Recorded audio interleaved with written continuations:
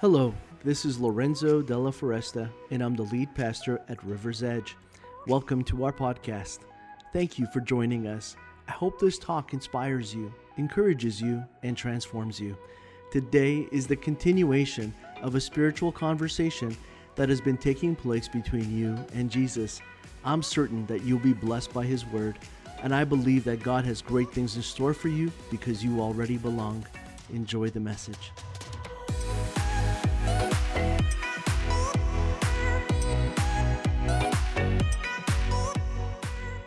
Multiply, and today we're going to continue that by looking at one of the parables of Jesus. And the parable of Jesus that we're going to be focusing on today is called the Wanderer. And we are going to talk about this lost sheep that decided to leave his flock and the supervision of his shepherd. And so let's take a look in the scriptures beginning at Luke 15. We'll begin to read these 7 verses together. And so it says that the tax collectors and other notorious sinners often came to listen to Jesus teach. And this made the Pharisees and the teachers of the religious law complain. And here was the reason why: that he was associating with sinful people, that he was even eating with them. And this was, of course, something that they never would have done. So Jesus told them this story, that if a man has 100 sheep and one of them gets lost, then what will he do? Won't he leave the 99 others in the wilderness and go to search for the one that is lost until he finds it? And when he has found it, he will joyfully carry it home on his shoulders. And when he arrives, he's going to call together his friends and neighbors, and he's going to say, "Rejoice with me, because I have found my lost sheep." And in the same way, there is more joy in heaven over one lost sinner who repents and returns to God than over 99 others who are righteous and haven't strayed away. It's an interesting story that Jesus tells, and in the theme of multiplication, it seems a little strange because we're not really seeing multiplication in the story. What we're seeing is that the shepherd makes a decision to go after the one. Now, the first thing that we notice is that there is a wanderer in the story. And I think we've all heard this phrase and possibly have repeated it ourselves, but this proverb, let's call it that, is one that says that not everyone who wanders is lost. And the idea there being that we're explorers at heart, that there are things that we want to see, that we may not always have a plan, that we may act spontaneously in this life, that we may decide to go on a journey without it being mapped out or figured out, but we're going to go on it anyways. We're going to end up in a new place, in a new country, in a new city, in a new environment, and we may not have everything figured out. Well, the kind of wandering that is happening in this story isn't that kind. In fact, when the word lost is used in this particular text, it's the same language that we find elsewhere in the scriptures to also illustrate what it looks like to be destroyed, what it looks like to lose everything. And so the urgency that is upon the shepherd is one that makes him realize that the 99 are safer where they are than the one who has wandered off. And he's willing to leave the 99 behind, but he must go after the one, because if he doesn't, then the one will be lost forever. And what Jesus says is that he looks at this story and this parable that he's telling us to, of course, illustrate how important we all are to him, how every person is important to him, that there isn't anything that he wouldn't do to save us, just like the shepherd would do everything to save that sheep from certain destruction. He doesn't want that sheep's life to be lost, and so he will do whatever it takes whatever the sacrifice, whatever the journey, he will do it because he needs to bring the one back. And I don't know if I always have that urgency. I mean, I've lost things before that I think were important to a point, and I looked, and it was something that may have had a certain value to me, and then once I recognized that it was simply lost, I just accepted the loss. There have been times where I have had friendships or relationships, or I've been in business and invested and found myself just giving of myself and my resources to something that I was certain would somehow bring back a return, and it did not. That was lost. And I accepted that, and I moved on. And I come to think about this passage, and I wonder, Lord, did I move on too quickly? I wonder, Lord, did I do everything that I could have done? Was that more me accepting the loss just because it hurt too much to keep pursuing that which was lost? Was it because maybe I didn't have enough faith to believe that it could ever be found? That ever it could be brought back? That I could once again have it? And maybe it wouldn't look exactly the way that I had lost it, but I didn't trust you enough to even pursue it to the point where I would even believe that it was possible. I think there's something about this story that reminds us that at some point, not only have we experienced this loss and this wandering away, but we may have done that ourselves. Have you ever gotten lost on purpose? Have you ever wandered away intentionally? Did you ever make the decision and the choice to no longer stay where you were, but to be found somewhere and with someone else other than the shepherd who was watching over you? Did you ever make that decision kind of unintentionally, but it was in your heart, and the next thing you knew, your steps were taking you further and further away until you finally look around and you realize that you are completely lost. And you don't know how to make your way back.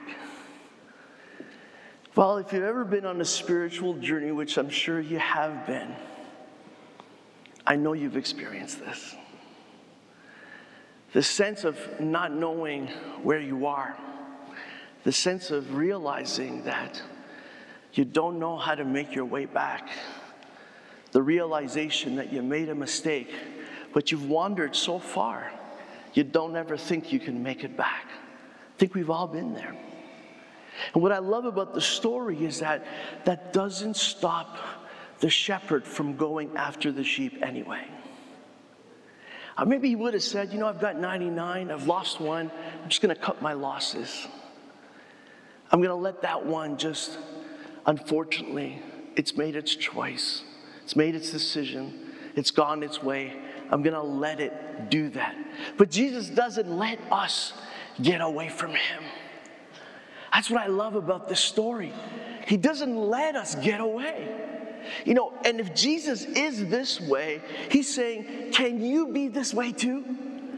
Can you also behave in the manner in which I am revealing myself to be? If you want to experience multiplication in your life, then I want you to take on this understanding, but also this application so that you can behave in a whole new way. Would you make it your life purpose, like it is mine, to go after that which wanders and is lost?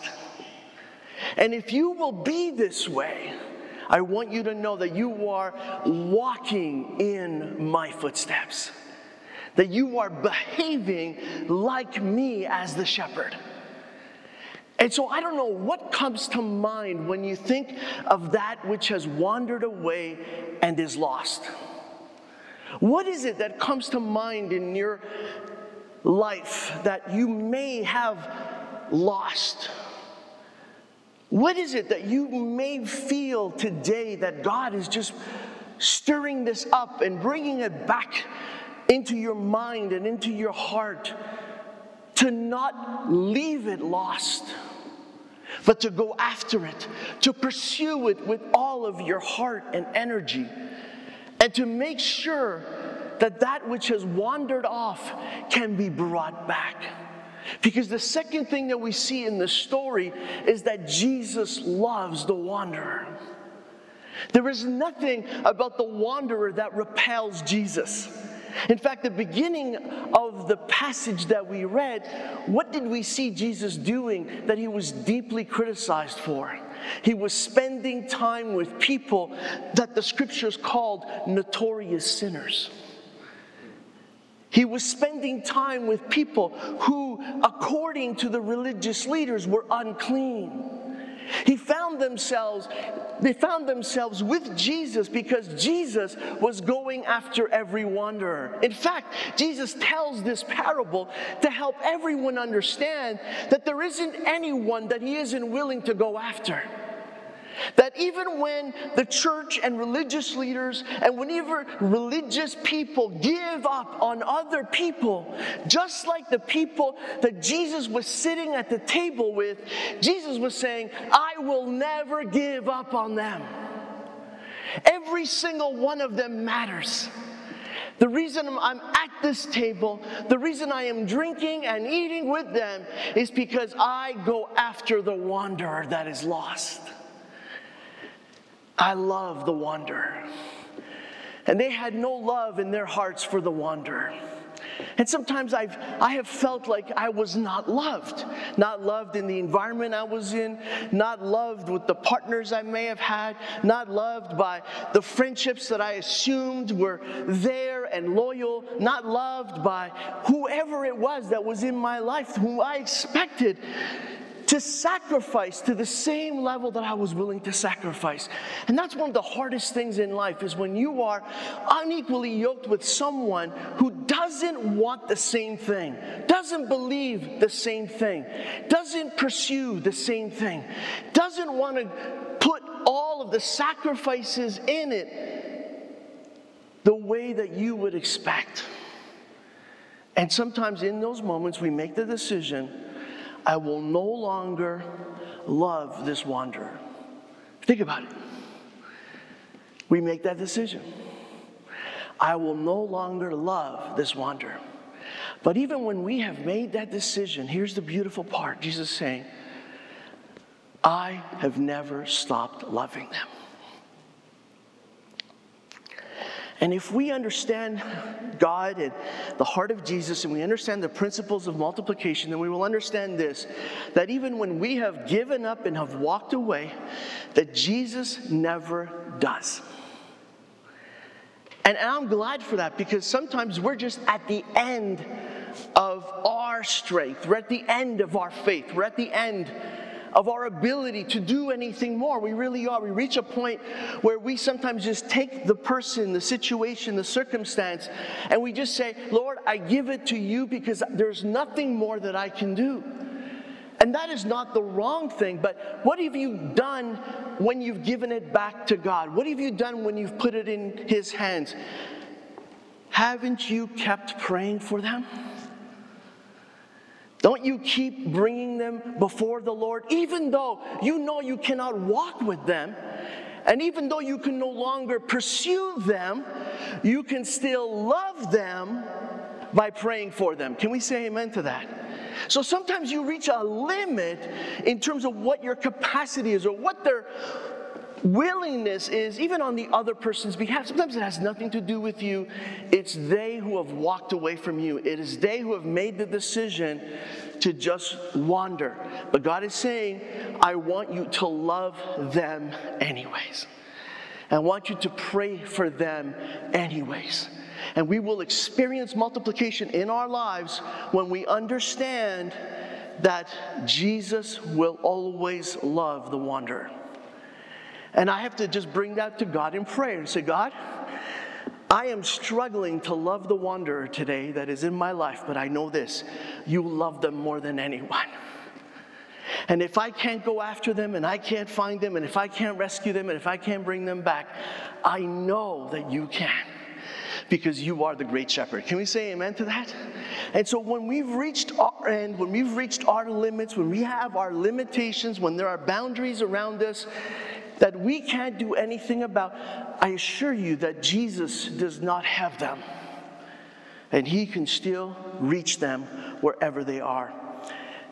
And the third thing that we notice is that this wanderer is completely by themselves. They are a lone wanderer. In fact, in all three parables that we see in the Gospel of Luke, whether it be the lost sheep, the lost coin, or even the lost son, we see that this person is on their own. And I think that when you're wandering, when you're far from God, it's really, you're the most vulnerable, and you are very far from the protection that God has to offer you, the peace, the prosperity, everything that comes with being under his care. And this lone wanderer is so vulnerable, and Jesus knows this. And because he knows the vulnerability that is in this lone wanderer's life, he's going to do everything he possibly can to go after that wanderer himself. And so whenever we look at our lives and we feel like we're alone, or we look at someone and we see that they're alone and they're wandering, can you think of Jesus going after them? Can you picture and pray Jesus going and being the shepherd who goes and finds them? Because he won't leave them alone. He won't let that happen. He will leave the 99 to go after the one. And that may sound like a huge risk on Jesus' part, or maybe even carelessness, or even a lack of care and concern for the 99, but that's not what this parable is about. What it is about isn't that God is worried about the 99 who are there, just like he isn't worried about the coins that haven't been lost, and just like he isn't worried about the son who stays home. It's that when something is lost, you have to make sure it gets found. You have to do everything in your power to make sure that that which is lost is found. You have to have that passion and that purpose in life. You want to experience multiplication, here's how it's going to happen. You have to believe that that which is lost can be found. And there's a lot of people who have given up on that, so they don't experience multiplication. Because what they see is that what is lost is lost. I have to now move on, and listen to this, and find something else that is new. I have to replace what is lost and put my efforts there, because that's the only way that God is going to multiply. But God shows us that one of the principles of multiplication is that we can pray back that which is lost to be found. That that which is lost can be brought back to us. And we don't have to accept their choice, their decision. We don't have to believe that their wandering will just simply lead to destruction. We don't have to just give in and give up and just resign to the fact that there's nothing more that we can do. We can believe that that which is lost can be found. Because that is the principle of multiplication that Jesus is telling us through this story. And once we see Jesus, who finds as the shepherd the lost and wandering sheep, we see that that sheep is rescued. Jesus rescues it. Have you ever been rescued? I remember one time I was in Jamaica with my wife, and we were on our honeymoon, and it was just like a great time. And I was at this part of the island, and there was like this huge restaurant, and it had a massive slide that went right into the ocean. And I looked at that and I said, I want to do that. And my wife's like, you're crazy. Like, number one, you are not a good swimmer. Number 2, you are not a good swimmer. And the water was like very rough that day. It was the ocean, and so the slide was quite high, it was quite long, and most of the people that were, going down that slide were drunk, let's be completely clear on what was happening there. And there was a bunch of guys, boys and men who were under the slide, kind of like hanging on to the posts, and they would go out every once in a while and have to rescue someone and literally like drag them back to shore. And so I saw that and I said, okay, I feel confident. I feel confident. I feel good. There's people there, If I get into any kind of trouble, someone's going to come out, swim up to me, and help me. I was like, awesome, I'm going to do this. Went up to the slide, so happy up there. I was looking down, beautiful day, the ocean, the slide was like, wow, it was so big. I was like, I'm going to do it. I went down, I slid, I went right into the ocean. And the moment I landed, I knew I regretted it. I regretted it. The current was so much stronger than I had imagined. I'd gotten to the top. I was struggling to swim against the current. I couldn't get back to shore. And now all of a sudden, my poor swimming skills were like staring me in the face, and I really kept looking at the guys, and I was signaling like, rescue me. Rescue me. And at this point, the ocean had gotten so dangerous that even the guys who were clinging to the poles were like, we are not going out there. And I realized that after waving for what felt like minutes, which were literally seconds, and no one coming to me, I realized that I was on my own. I was like, Jesus, I'm about to die on my honeymoon. I said, help me to get back to shore. And all of a sudden, I don't know, a burst of strength and just determination, just funeral costs in my mind. I was just swimming. And I was just like swimming. I finally get to the columns where the boys were. And the first thing out of my mouth was, you guys left me out there to die. I had felt so abandoned. I was lost at sea and no one cared, except my poor wife who was like cringing at every moment. And as I got back there, you could see that they had like zero concern, like no compassion. You could tell that people had died like this before, that they had become calloused by the fact that this wouldn't be the first stupid white man who drowned in this ocean, And sure enough, there I was, convinced that I was going to have a great experience, but then found myself to be lost. And when I was out there by myself, the only person I could reach out to was God. I really had no one who was coming to help me. And there are times when, guys, it's going to feel like, and it's not going to be just a feeling, it's going to be for real. No one is going to come for you. No one's going to come knock at your door. No one's going to text you. No one's going to call you. No one's going to come visit you. No one's going to check up on you. No one's going to love you and have the concern that you would expect them to have. But in that moment, when you are lost because you have wandered too far, Jesus is still there.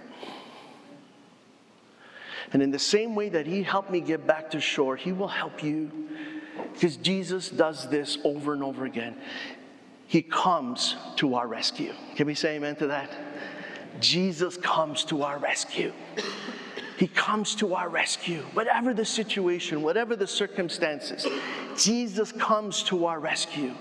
And then when he comes and he rescues us, oh man, when I made it back upstairs to the restaurant, the best feeling in my life was just sitting in that chair and having a margarita. That moment was just blessed. I almost died.